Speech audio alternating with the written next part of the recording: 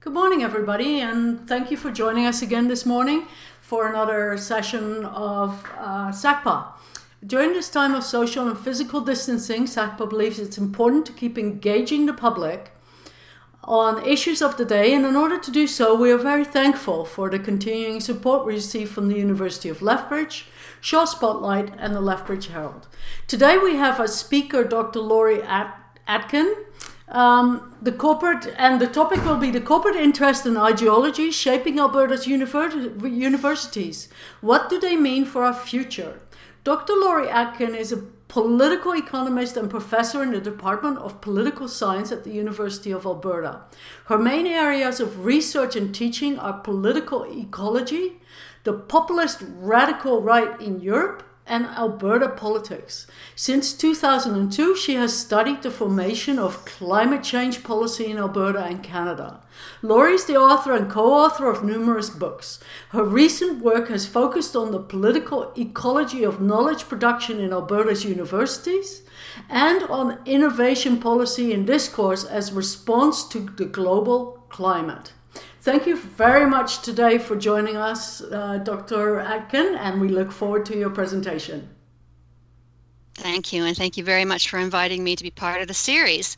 So the research I want to present to you today stems from work that was done over many summers leading up to the report that was published by the Parkland Institute and the Corporate Mapping Project in June 2020. And you can see the cover of the report up on the first slide here. I worked with 4 research assistants on this project over the years, and I particularly want to acknowledge the assistance of Laura Cabral, who helped with the quantitative data analysis. And Laura's work was supported by the Corporate Mapping Project, which is a SSHRC-funded community university partnership based at the University of Victoria.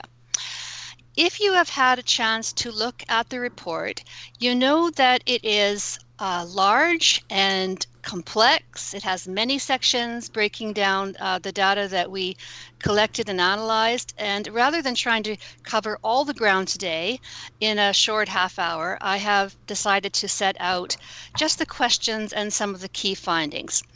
You can find the full report on the website of the Parkland Institute. And at the end of the presentation, there is a list of additional publications that are related to this research. Well, there's now a large body of literature that documents the processes that researchers refer to as the corporatization of universities. So this would be slide 2.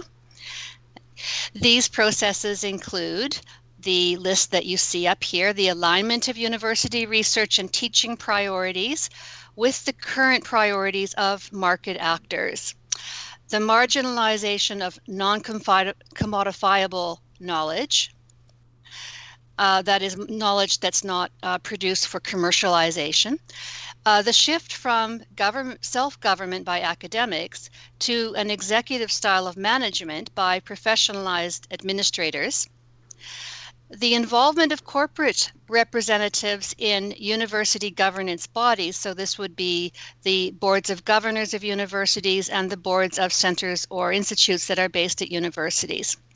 In addition, we have seen the privatization of knowledge through intellectual property agreements and funding agreements with private funders. These are typically confidential, and it's very difficult for researchers or the public to have access to these. And finally, I have included in this list the shrinking share of public funding in university budgets, which then pushes universities to search for more revenue from private sources and from student tuition, which essentially is a way of privatizing post-secondary education.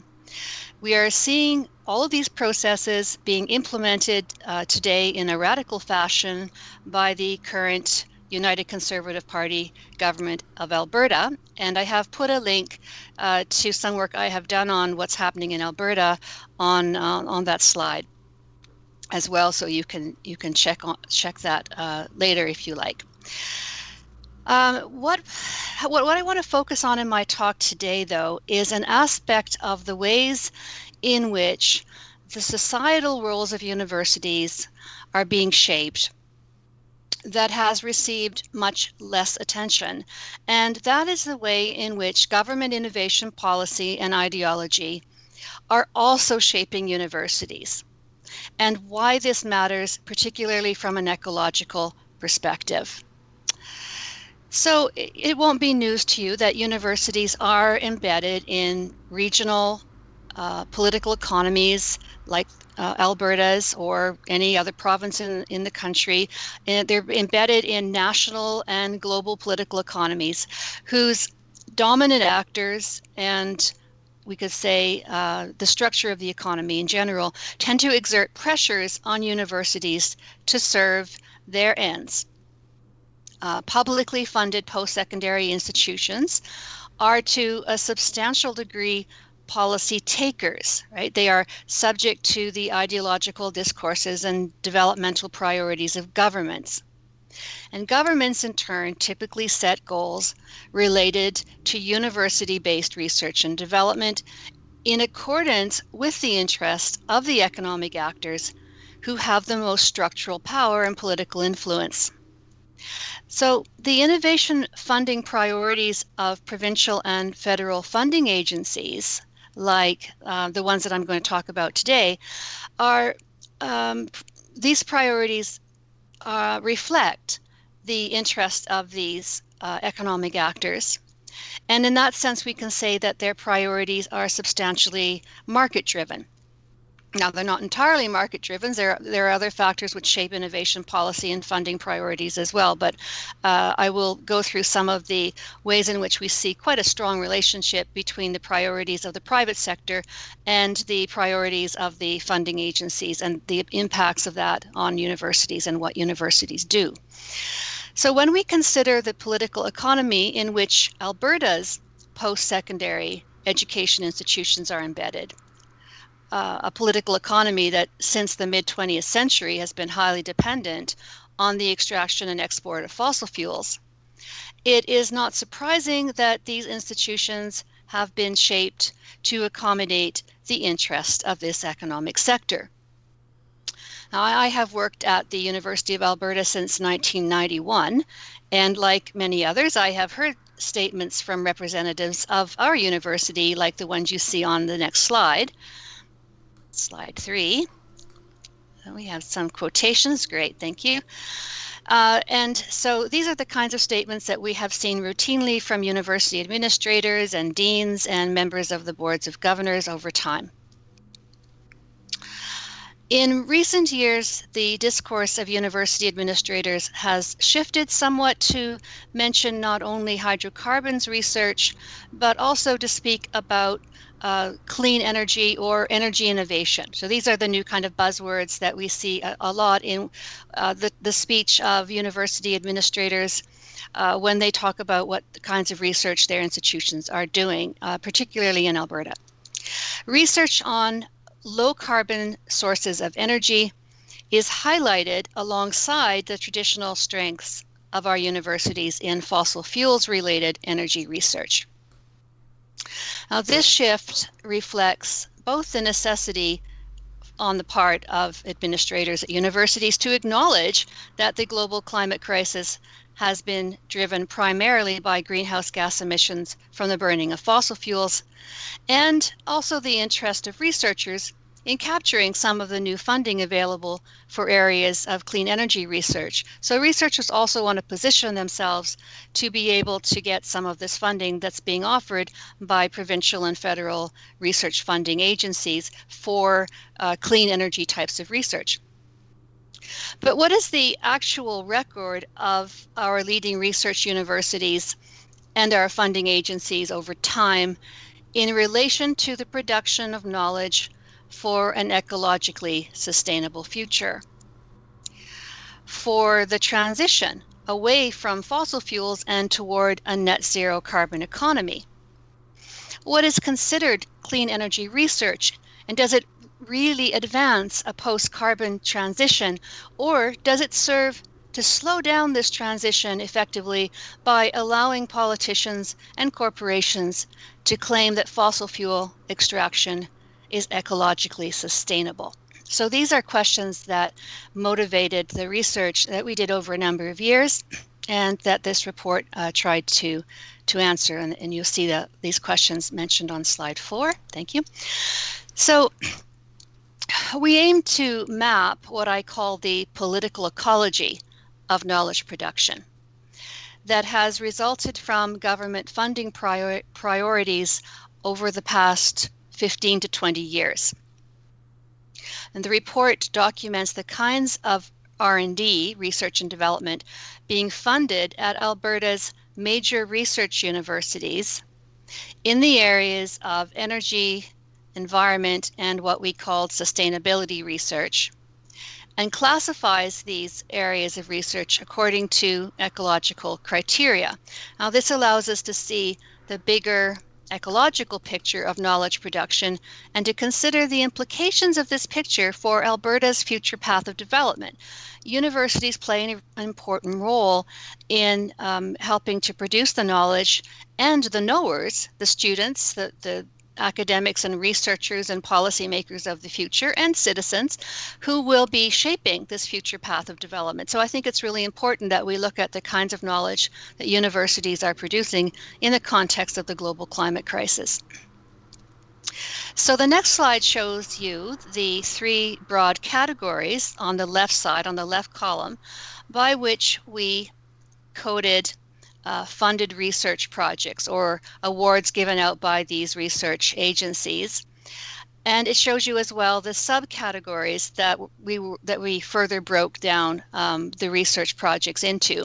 So the big categories are the environment, energy, and sustainable development, which includes areas that don't necessarily fall under the first 2 categories in sustainable agriculture or sustainable forestry, or in areas of economic or social science research that might be related to sustainable development.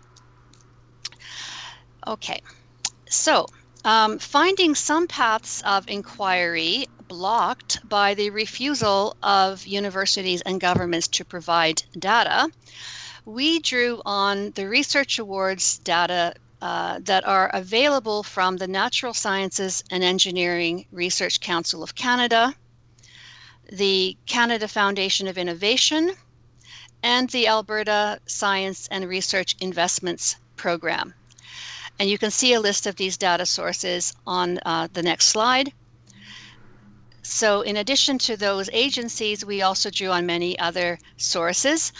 You'll see that the Natural Sciences and Engineering Research Council of Canada, or we call it NSERC for short, and the Canada Foundation of Innovation both have databases of all the awards that they give out.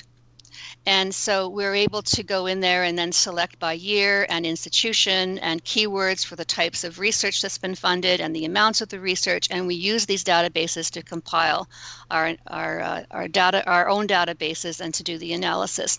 The Alberta Science and Research Investments Program has been run out of the Ministry for Advanced Education for most of its history, and it funds research by academics in Alberta. We used their annual reports, which were quite comprehensive, to create a database of all the projects that they have funded. So going on to the next slide, you see the number of projects or awards that we coded for each of the agencies, and you can start to see why this was such a big project. In the case of NSERC, we had 4,567 awards that we had to then code according to the types of research that they involved. And for the Canada Foundation of Innovation, there were 833. I won't talk about the CCMC reports today. That's another topic in itself. But the Alberta Science and Research Investments Program gave us 159 funded projects over this period of time. Now, in the category of fossil fuels related research, so you might want to flick back to slide 5 here, we included the table with the categories. Thank you. We included technologies that aim to reduce the energy intensity or carbon footprint of fossil fuels extraction, refining, transportation, or combustion.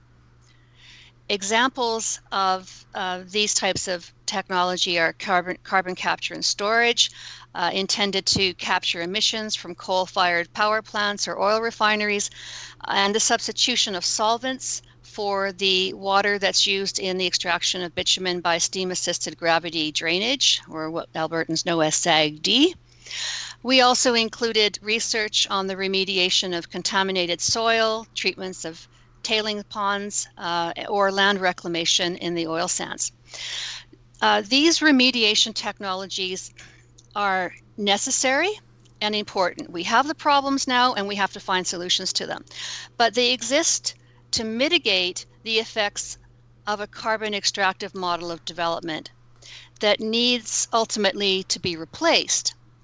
In this sense, we did not consider these types of remediation technologies or carbon capture and storage to be sustainable energy system technologies, right? So I'm just speaking to why we've included certain kinds of remediation technologies in the category of energy rather than environment for the purpose of the coding that we did.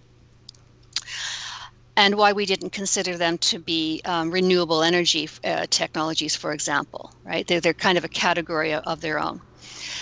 Then in slide 8, you'll have to leap ahead a bit here, we can see more easily, I think, that research in areas such as renewable energy technologies, wind, solar, geothermal, passive heating, energy conservation, low carbon public transportation, ecological economics and urban design, sustainable agriculture, water conservation, integrated transition planning. All of these areas move us away from dependence on fossil fuels and toward ecologically sustainable development. Now, since time is very short, I will plunge straight into a selection of our findings. And I'm afraid I'm going to throw a lot of slides and graphs and figures at you for this part, but I've tried to keep this down to a small selection of the research from the report. The spoiler is that we found a heavy weighting of research funding from all these sources in favor of fossil fuels related R&D. And this is the point where many of my colleagues go, well, surprise, surprise, what else did you expect to find?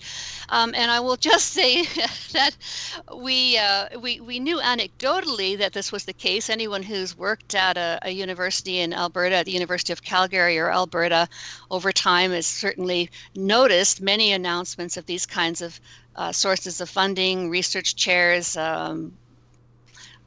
institutes, centers that have been funded jointly by governments and the corporate sector, but no one had systematically tried to put together the data and reconstruct this and see what this looked like over time, and also to ask whether, in light of what we know about the climate crisis, if there has been any change or shift in the direction of the priorities of what's being funded.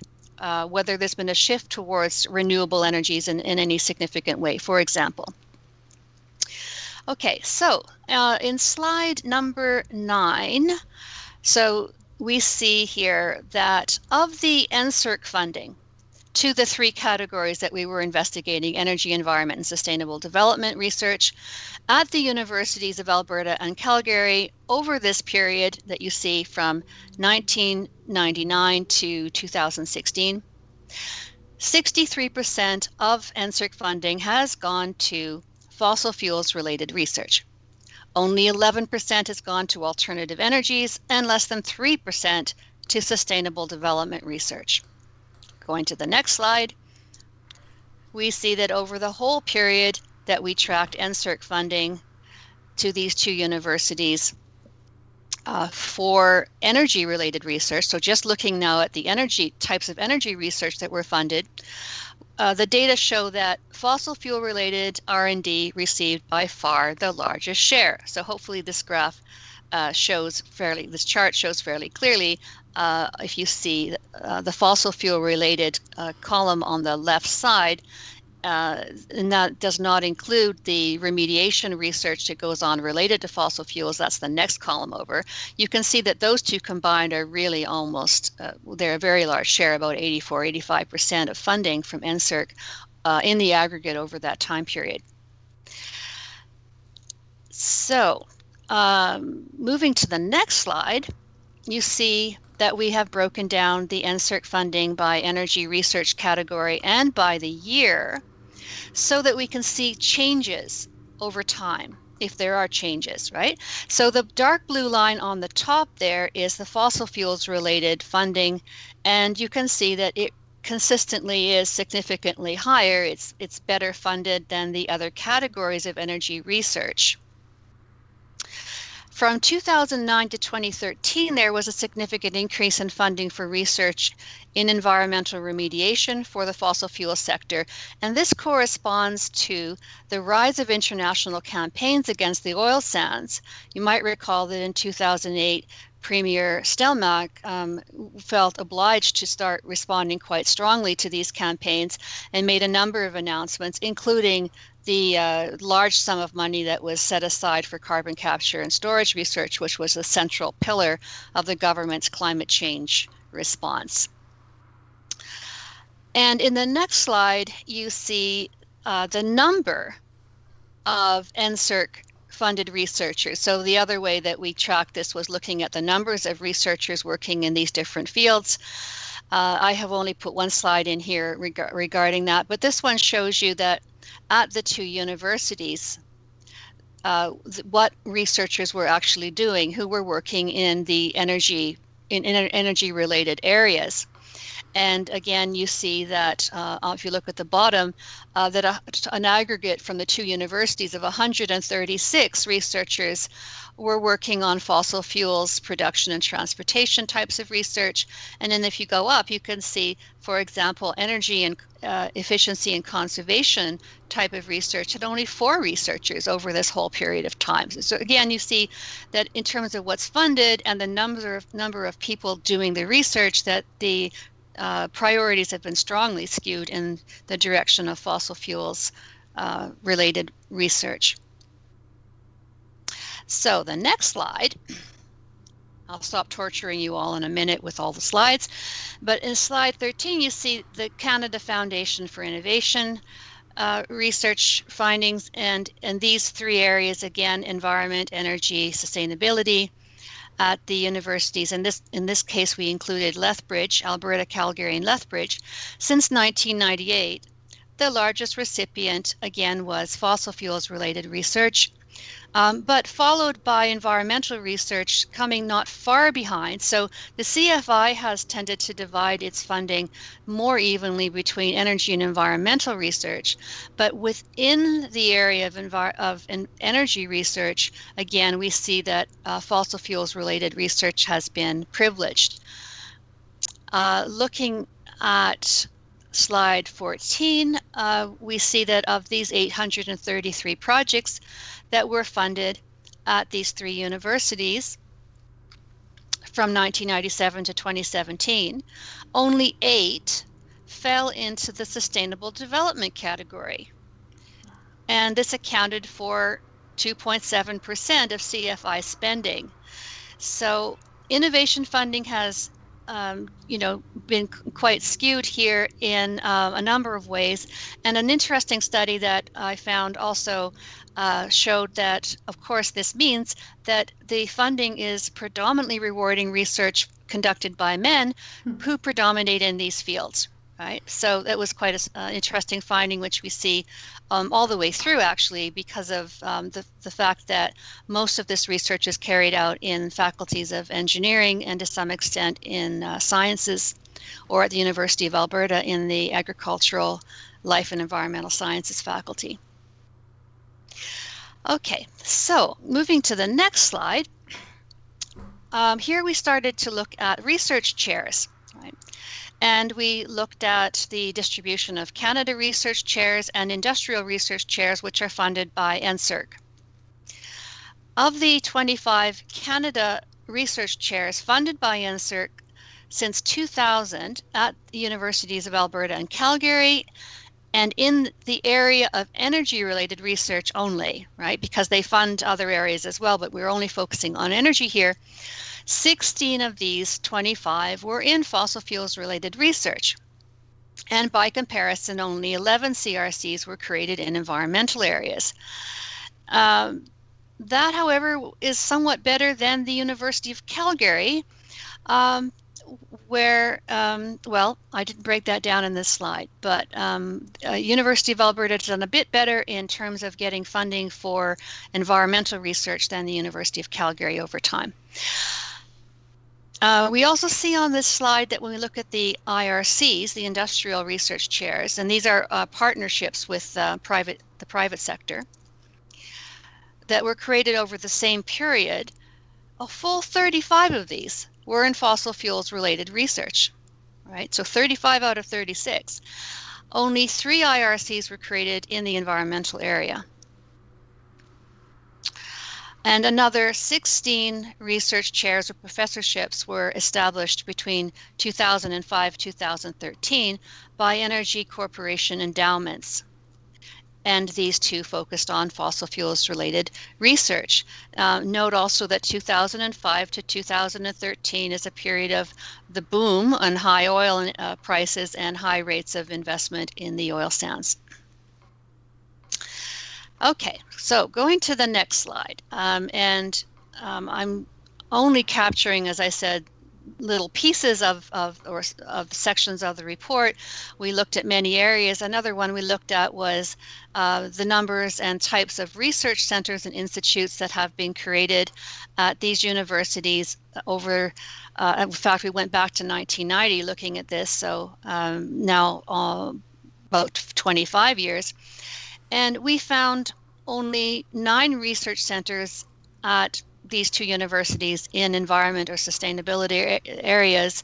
And these relied primarily on internal funding, what academics call internal funding, which is funding that's given out, administered by the university itself. And so the decisions are made by the vice president of research or deans that have specific funds that they can administer to support research. Only a handful of these environment centers are in operation today. And on the other hand, we found 26 centers whose central focus is on energy, primarily the oil sands, and 22 of these are operating today. Another significant finding, which again is not a huge surprise to people who know, the picture of universities in the province, is that at neither of these universities, the leading research universities in the province, is there a center or an institute for sustainable development? And this actually kind of sets Alberta apart from other provinces where there is at least one university that has a center or institute focusing on climate crisis or some aspect of sustainable development. So then if we go to the next slide, now we're turning to the provincial level and provincial funding agencies, and I will focus here on the Alberta Science and Research Investments Program, which we call ASRIP for short. Here we see, again, in the aggregate for this whole period for which we coded awards, the single largest recipient of energy-related funding was fossil fuel extraction, and energy-related research received about twice as much funding as environmental science research. We also found, again tracing this over time and by looking at what's funded by year, we found that energy-related funding tripled over this 15-year period, while funding for environmental science fell significantly after 2009. Next slide. And this was of particular interest to me. I kept looking for research on sustainable agriculture, thinking that surely someone is thinking about sustainable agriculture as an important part of the future of Alberta in a carbon-constrained world. What are we going to build an economy on? Well, funding for sustainable agricultural research from these innovation agencies is almost non-existent, at least for Alberta. Perhaps other provinces are making this a higher priority. But here we found that ASRIP funding for agricultural research was significant at one time, but it has shrunk drastically since 1997-98. Now, You can see this in the next slide, which gives you two pie charts. And the first one, you see what ASRIP was funding in the period from 1997 to 1999, 2000. And you can see that agriculture is actually getting 61%, this is the gray area, 61% of ASRIP funding. But then when we looked at the snapshot of what ASRIP was funding in 2010, 2011 to 2014, 2015, over this period on average, agriculture has actually shrunk to 1% of the amount of funding going to academic research. And what has increased is the blue area, which is energy, and to some extent the orange, which is environment. So environmental science has been getting somewhat more funding compared to the early period, but actually this is less than it was getting in the interim. And as I said before, energy research is tripled, and agriculture has just shrunk to a very tiny percent. We're very near the end of the slides. Thank you. So here's the last one from summarizing research funding from multiple sources, ASRIP and other Alberta Innovates and other agencies in Alberta. And it shows you what over this period of time has received the funding. And this is a rather striking result. You can just see this, which is why I put it in a chart form, that over this period of time, governments of Alberta have spent $6.4 billion on technology development related to fossil fuels, compared to about $241 million, not that much, on R&D related to renewable energies, energy conservation, and biofuels, and only about $190 million on research related to environmental science, water quality and management, climate change, or sustainable development. Now, $3.4 billion of this took the form of corporate tax credits for R&D in the energy sector since 2004, and another $3 billion went to fund research centers, institutes, or research chairs dedicated to fossil fuels related R&D. Okay, so it's evident from these findings that the priorities of the fossil fuel industries have been transcribed into government roadmaps for innovation. Yet continuing heavy investment in R&D related to the extraction, processing, and transportation of fossil fuels is clearly in conflict with the urgent need to prevent further climate destabilization. And moreover, it's in conflict with the growing recognition that Alberta must develop a post-carbon extractive economy as global demand for its bitumen exports shrink.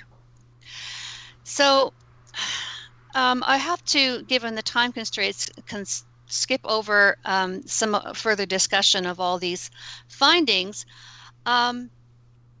But I wanted to come back in the last few minutes to questions of what this all means for the future of Alberta, and also for the social functions, the mandate of our universities to serve the public interest. What are the consequences of this type of innovation model for the universities and for Alberta? Well, we see that this innovation model is market-driven rather than researcher-driven, and that research follows the funding opportunity. So it's shaping to a great extent what people are choosing to do, because they go where the money is. They train students in their labs in the same areas, and this has got a big impact on the types of programs that universities are offering and the opportunities provided to graduate students and postdocs in particular. The model privileges technocratic approaches to complex problems over interdisciplinary approaches. And this conception of innovation clearly dovetails with the commodification of education and the corporatization of universities. It downplays the urgency of the climate crisis.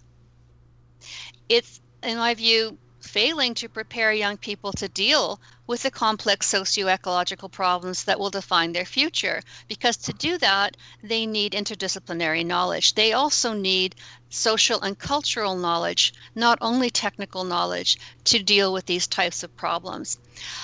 So we see that social, cultural, and Indigenous knowledge are marginalized in this model, and that community-based research is not happening. It's not valued. It's not rewarded in this model.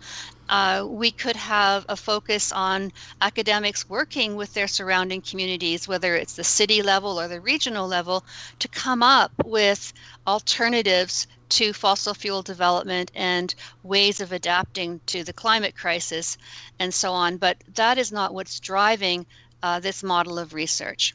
So I'm going to stop there. I think I've probably used up my 30 minutes, and I'm sure there will be many questions about all this. Thank you so much for your presentation. Really wonderful.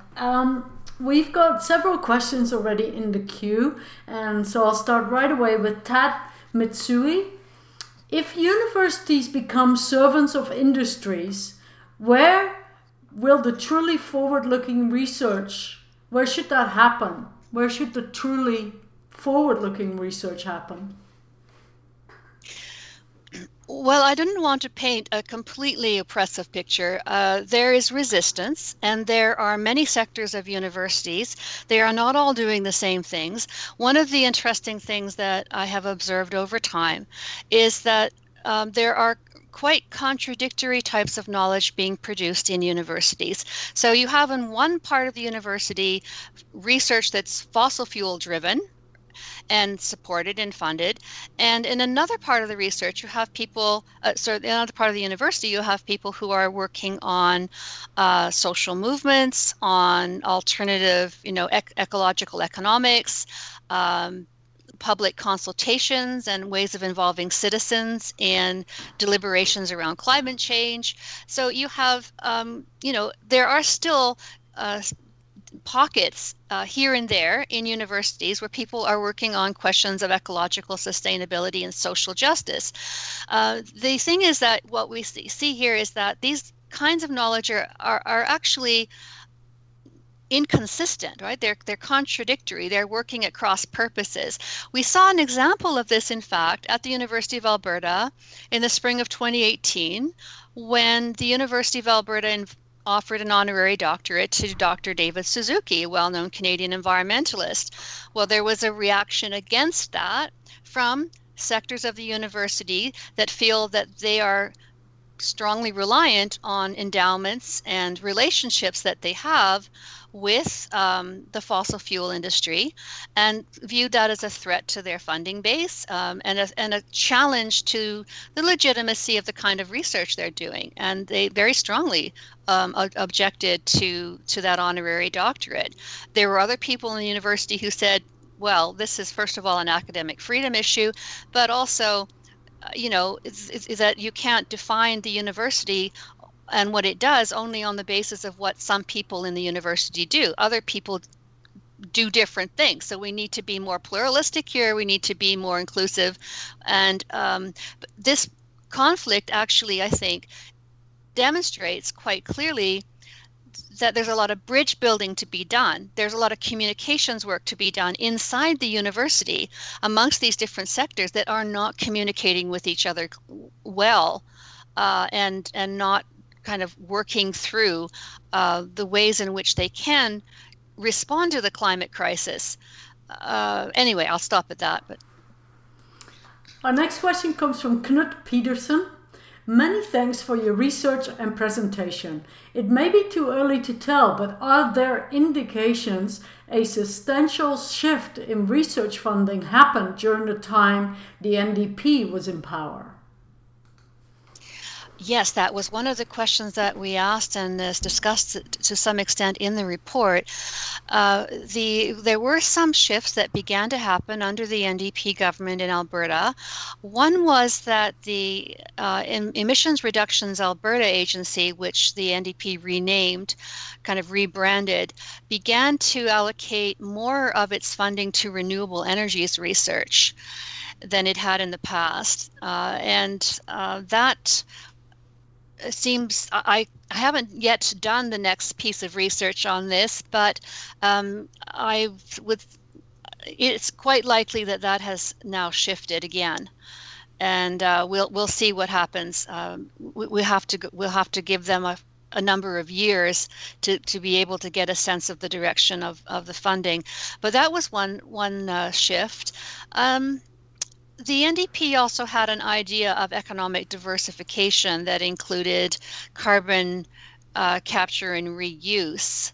And they invested quite a lot, along with the federal government, in the carbon, I think it was called the Carbon Management Agency, based in Calgary. And that is a way of thinking about how could you use bitumen for purposes other than fuels, right? Other than combustion.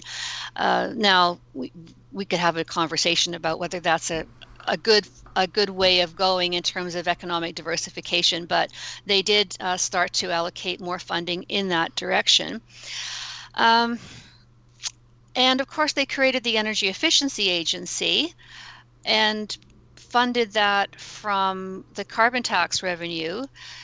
And that's not funding that goes to university research, but it does show that there was a shift in, I think, priorities towards energy conservation, efficiency, and renewables. You can see that in a number of ways in NDP policies. But in terms of it didn't have a huge impact on the priorities of the Alberta Innovates organization. I don't think they had enough time to start trying to restructure or reorganize the kinds of work that the Alberta Innovation agencies were doing. Our next question comes from Henning Mundell. In looking at sustainable agricultural funding, did you include the various projects and possible funding agencies involved with funding Agriculture Canada research centres in Alberta? Agricultural research centers, no, because we were looking at funding going to universities, and if those, so what we were using were the databases from NSERC, CFI, and the ASRIP reports, because those were the only sources that gave us systematic data going back 20 years, and none of that went into agricultural centers. Our next question comes from Mary Shillington. It would seem universities need to offer far more public funds for research, right? Universities need to have more funding for research. I'm not quite sure what the questioner is pointing to. I personally support community-based research, or university community research partnerships. In that sense, I think universities could be collaborating much more with citizens groups, community leagues, organizations that are community-based, unions, and so on, and combining their resources to tackle important questions. And the innovation agencies are not really oriented towards funding that type of research. SSHRC was to some extent, but SSHRC gets far less funding than the other agencies. Our next question comes from Mark Goodall. This is also a huge problem in government research institutions. There's virtually no internal funding. Researchers must go for matching funds from industry. And then Mark Goodall goes on to say, how are research chairs chosen? Does not the university request the subject area they seek support for to fill new faculty? Those are very good questions. So I have been making the point here that governments tend to consult mainly with corporations that they view as being important in the economy overall when they make decisions about envelopes of funding that will be dispersed by funding agencies. So they target these to different sectors and they say, well, the concrete industry needs this, or the nanotechnology sector needs that, or forestry, or whatever, and these political economies change across the country. In Alberta, fossil fuels, what are these companies telling us that they need in terms of research? So that is one factor, and it's important. And even in some cases, there are business representatives on the boards of these funding agencies. However, university administrators also have a role to play. They are also consulted in terms of what the funding priorities should be. And yes, they are involved in selecting what types of research chairs they will pursue and they will compete for. And the kinds of research grant applications that they will support. So administrators have a role here as well in pushing back and trying to play a stronger role in determining the research priorities of their universities. Now, yes, universities are very much driven by sources of external funding, and they come significantly from the agencies that we looked at. And they are also, the sources of funding in certain sectors of the university also come directly from corporations, right? So they come in the form of research grants or endowments. And so that establishes certain bonds, certain relationships between those sectors of the university and the private sector, and those sources of funding are very significant. Unfortunately, until now, universities have refused to make public this type of external funding coming from corporate or private sector donors. There is an interesting case going on in Saskatchewan by one of my colleagues there who attempted to get information about private sources of funding for research at her university, and the university refused to provide it, so she went through this process of FOIPing it and then having the FOIP application rejected and then appealing it to the ombudsperson, and then anyway, it's in court. And it will be very interesting for the rest of us to see what happens with this court decision, because many of us would like to get this kind of data from our universities to see what kind of how significant this funding is and what it's funding, in fact.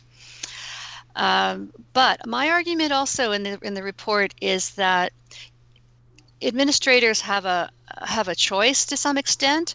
They could try to push for the reorientation of priorities of the funding agencies based on things that their own researchers in their own universities tell them are important to fund, and in collaboration with communities.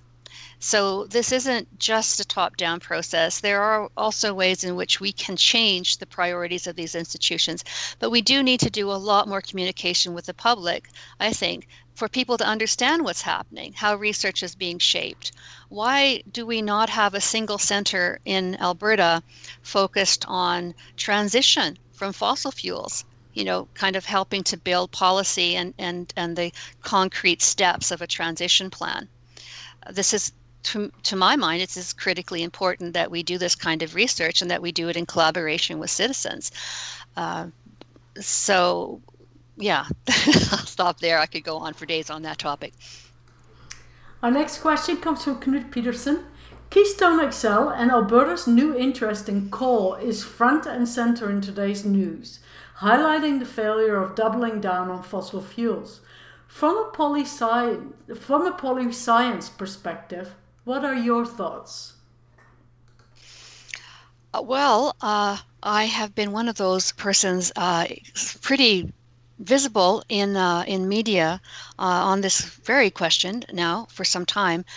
I obviously think that coal mining is completely the wrong direction to take the province. It's heading back into the 19th century when we need to be looking towards the future. And I think that we have many alternatives to coal to develop Alberta's economy, and that these proposals are radically destructive of the future economy that we need. They are threatening the most important elements of the economies of the future, which are land, water, sun, and wind. That is what the future will be built on, not fossil fuels.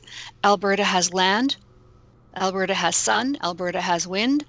Water is a bit of an issue, especially in the south. Why would we jeopardize further a water supply that is already suffering various kinds of pressures from climate change, right? So that would be my view on what's happening with coal, and it's clearly not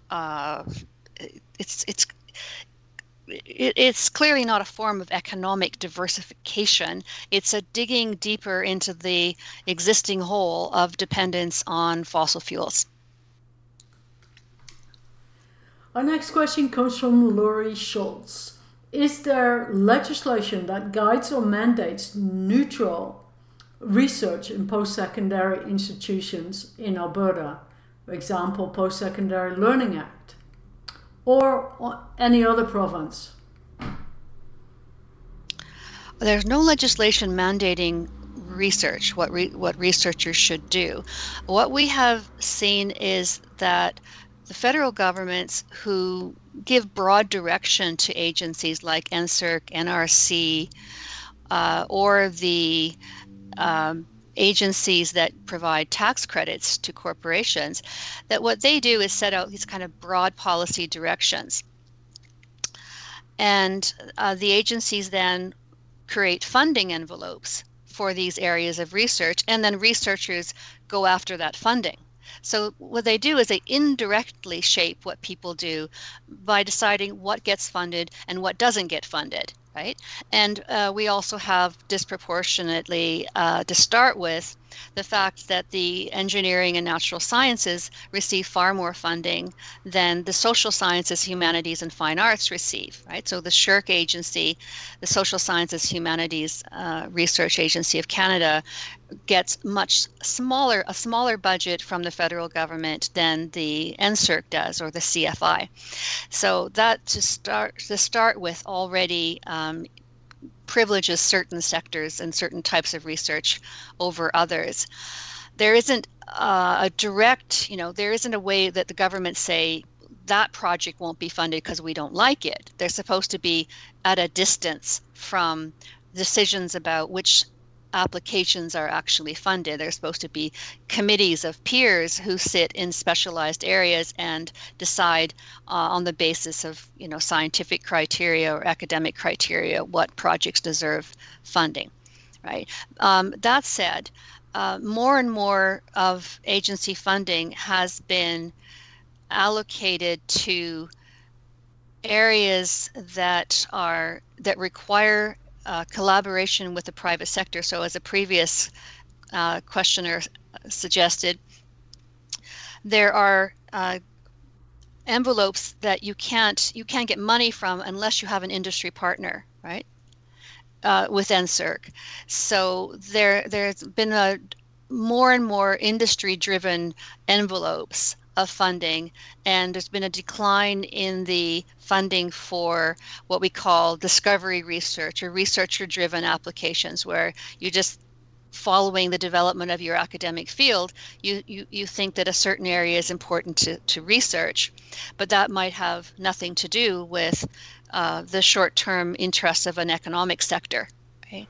But that type of research is getting less funding over time, and the industry partnership type of research has been getting more. So we can see that. I've done some research on that as well. You can see that trend. It's particularly accelerated under the Harper governments after 2006. Okay. Our next question comes from Leona Jacobs. Did you look, and then in brackets, or plan to look, at SSHRC funding for more research of the human side of fossil fuels or environmental research, given the human toll on climate change? We did not do a full-scale analysis of the SSHRC database on what SSHRC was funding. SSHRC, for the most part, doesn't fund research in energy. However, there is a new area emerging called energy humanities, which is quite interesting. And there is a cluster of researchers at the University of Alberta who are involved in the energy humanities work. And it's a network which involves multiple universities around the country. There's also the corporate mapping project that I mentioned, which isn't humanities-based, but social sciences-based. And so there's this interesting critical research happening around energy questions. And it gets comparatively far less research funding than the NSERC fields. It's quite remarkable, however, the amount of research and the quality of research that's produced from social sciences and humanities with a relatively small amount of funding. Okay.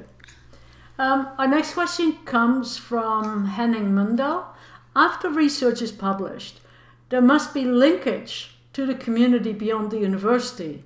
Are there adequate organizations to take sustainable agriculture into practice?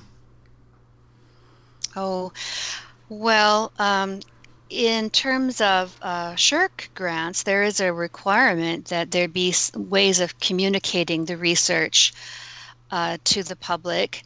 You have to write that into the grant. The whole question of agricultural research is, I think, hugely important. As I said before, I found it. I expected to find that sustainable agricultural research was less well funded than the research that's driven by commercial interests, like how to make the crops grow faster, or how to increase the yields, or how to raise cattle to the age of slaughter faster with using less feed, or these kinds of projects. I expected to find that there would be less, but I didn't expect it to be almost non-existent. And I think that governments are really strongly privileging industrial agriculture, and are giving very little attention to organic and regenerative models of agriculture. And this is a big problem. Now, there's something interesting here happening right now with the UCP government. What they're pushing is what I call a P3 model of university research funding. What they've done is they've fired a lot of people who were scientists and agronomists and water specialists and so on in the ministries of agriculture, forestry, in those fields. And they are transferring some money, much smaller amounts of money, to some of the universities. And they are saying, well, we'll give this research group a significant amount of money for 3 years. And at the end of those 3 years, we expect you to have developed a partnership with an agricultural organization. It could be the Beef Producers Association or some other organization like that.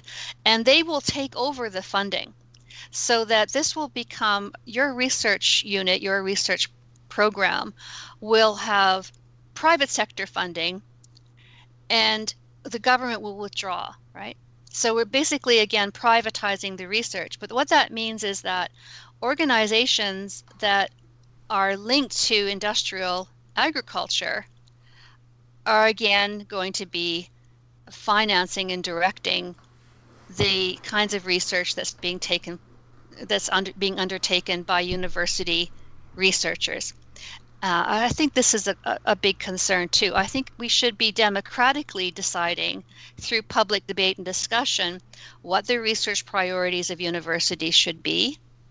What do we need universities to do? We should have a discussion about that in a democratic, open fashion.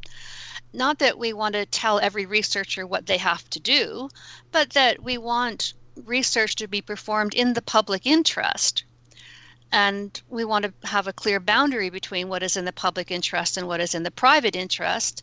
And we want to ask some questions around whether private industry should be using subsidized research from universities rather than putting more of their own revenue into funding research that they want to see happening, right?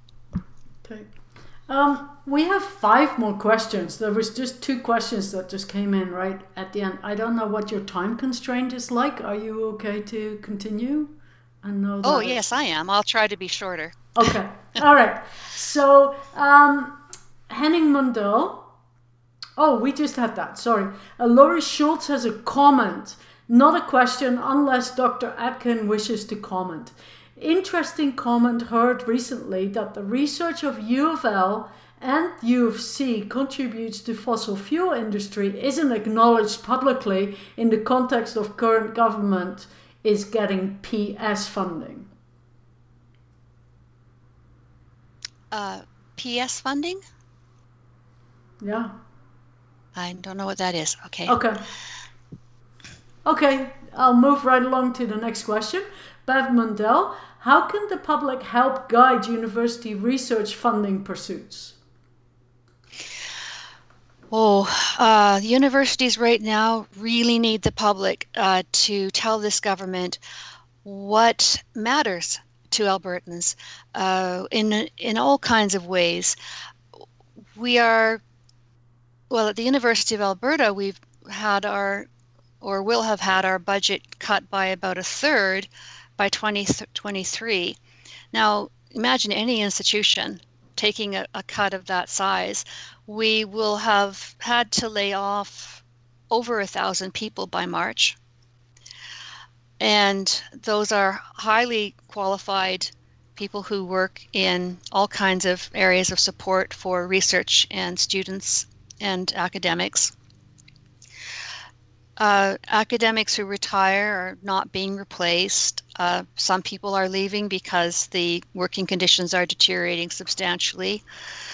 And the government is expecting universities to make up this lost revenue through entrepreneurial activities, which universities were never really intended to perform. They're not corporations, they're not businesses, they are public goods, right? They are public services, they provide education and research.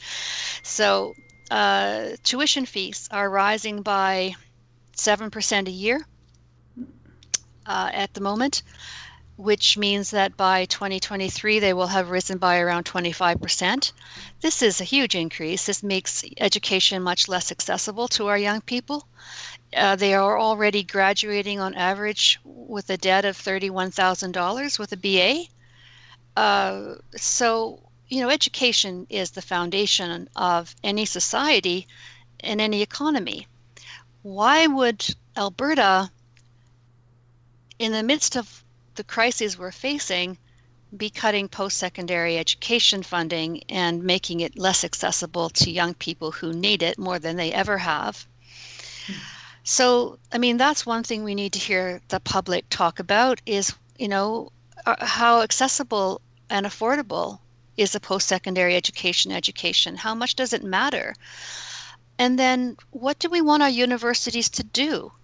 How do we want them to work with us and for us and, be responsive to, the University of Lethbridge, situated in the south. What should its priorities be? What should it be able to help its surrounding communities to develop, right?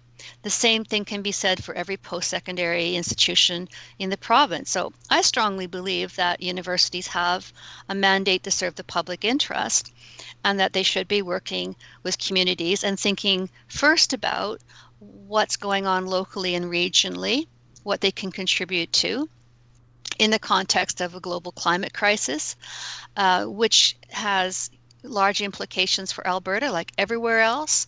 How can we respond to that?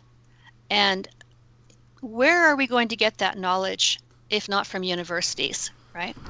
Okay. Our next question comes from Louis Schultz. This may be out of scope, but how would you envision a transition from fossil fuel energy to sustainable energy? The fossil fuel switch cannot just be turned off. How would you see a transition? Oh, I completely agree with you. The problem is that the longer we postpone this transition, the more radical it has to become, the more difficult it becomes, right? Had we started this transition 3 decades ago, we would have been in a quite different place now. Now, okay, having said that, you go, okay, well, thank you very much, Professor Adkin. What was the point? We, yes, we can make a transition away from fossil fuels. We can't do it relying solely on the market or on market-driven, market-based environmental policies.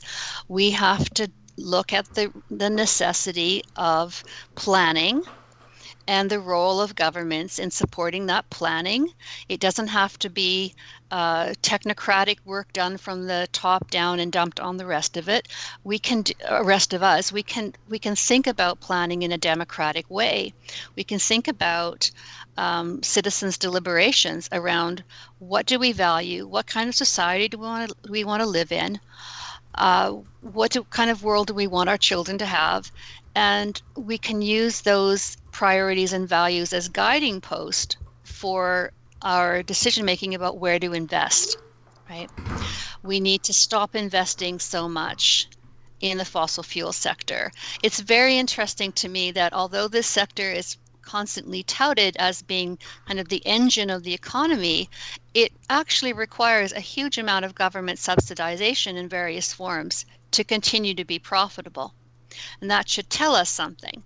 Why are we subsidizing an industry that doesn't seem to be profitable unless its social and environmental costs are externalized, right? Unless the public pays for them now or in the future, right?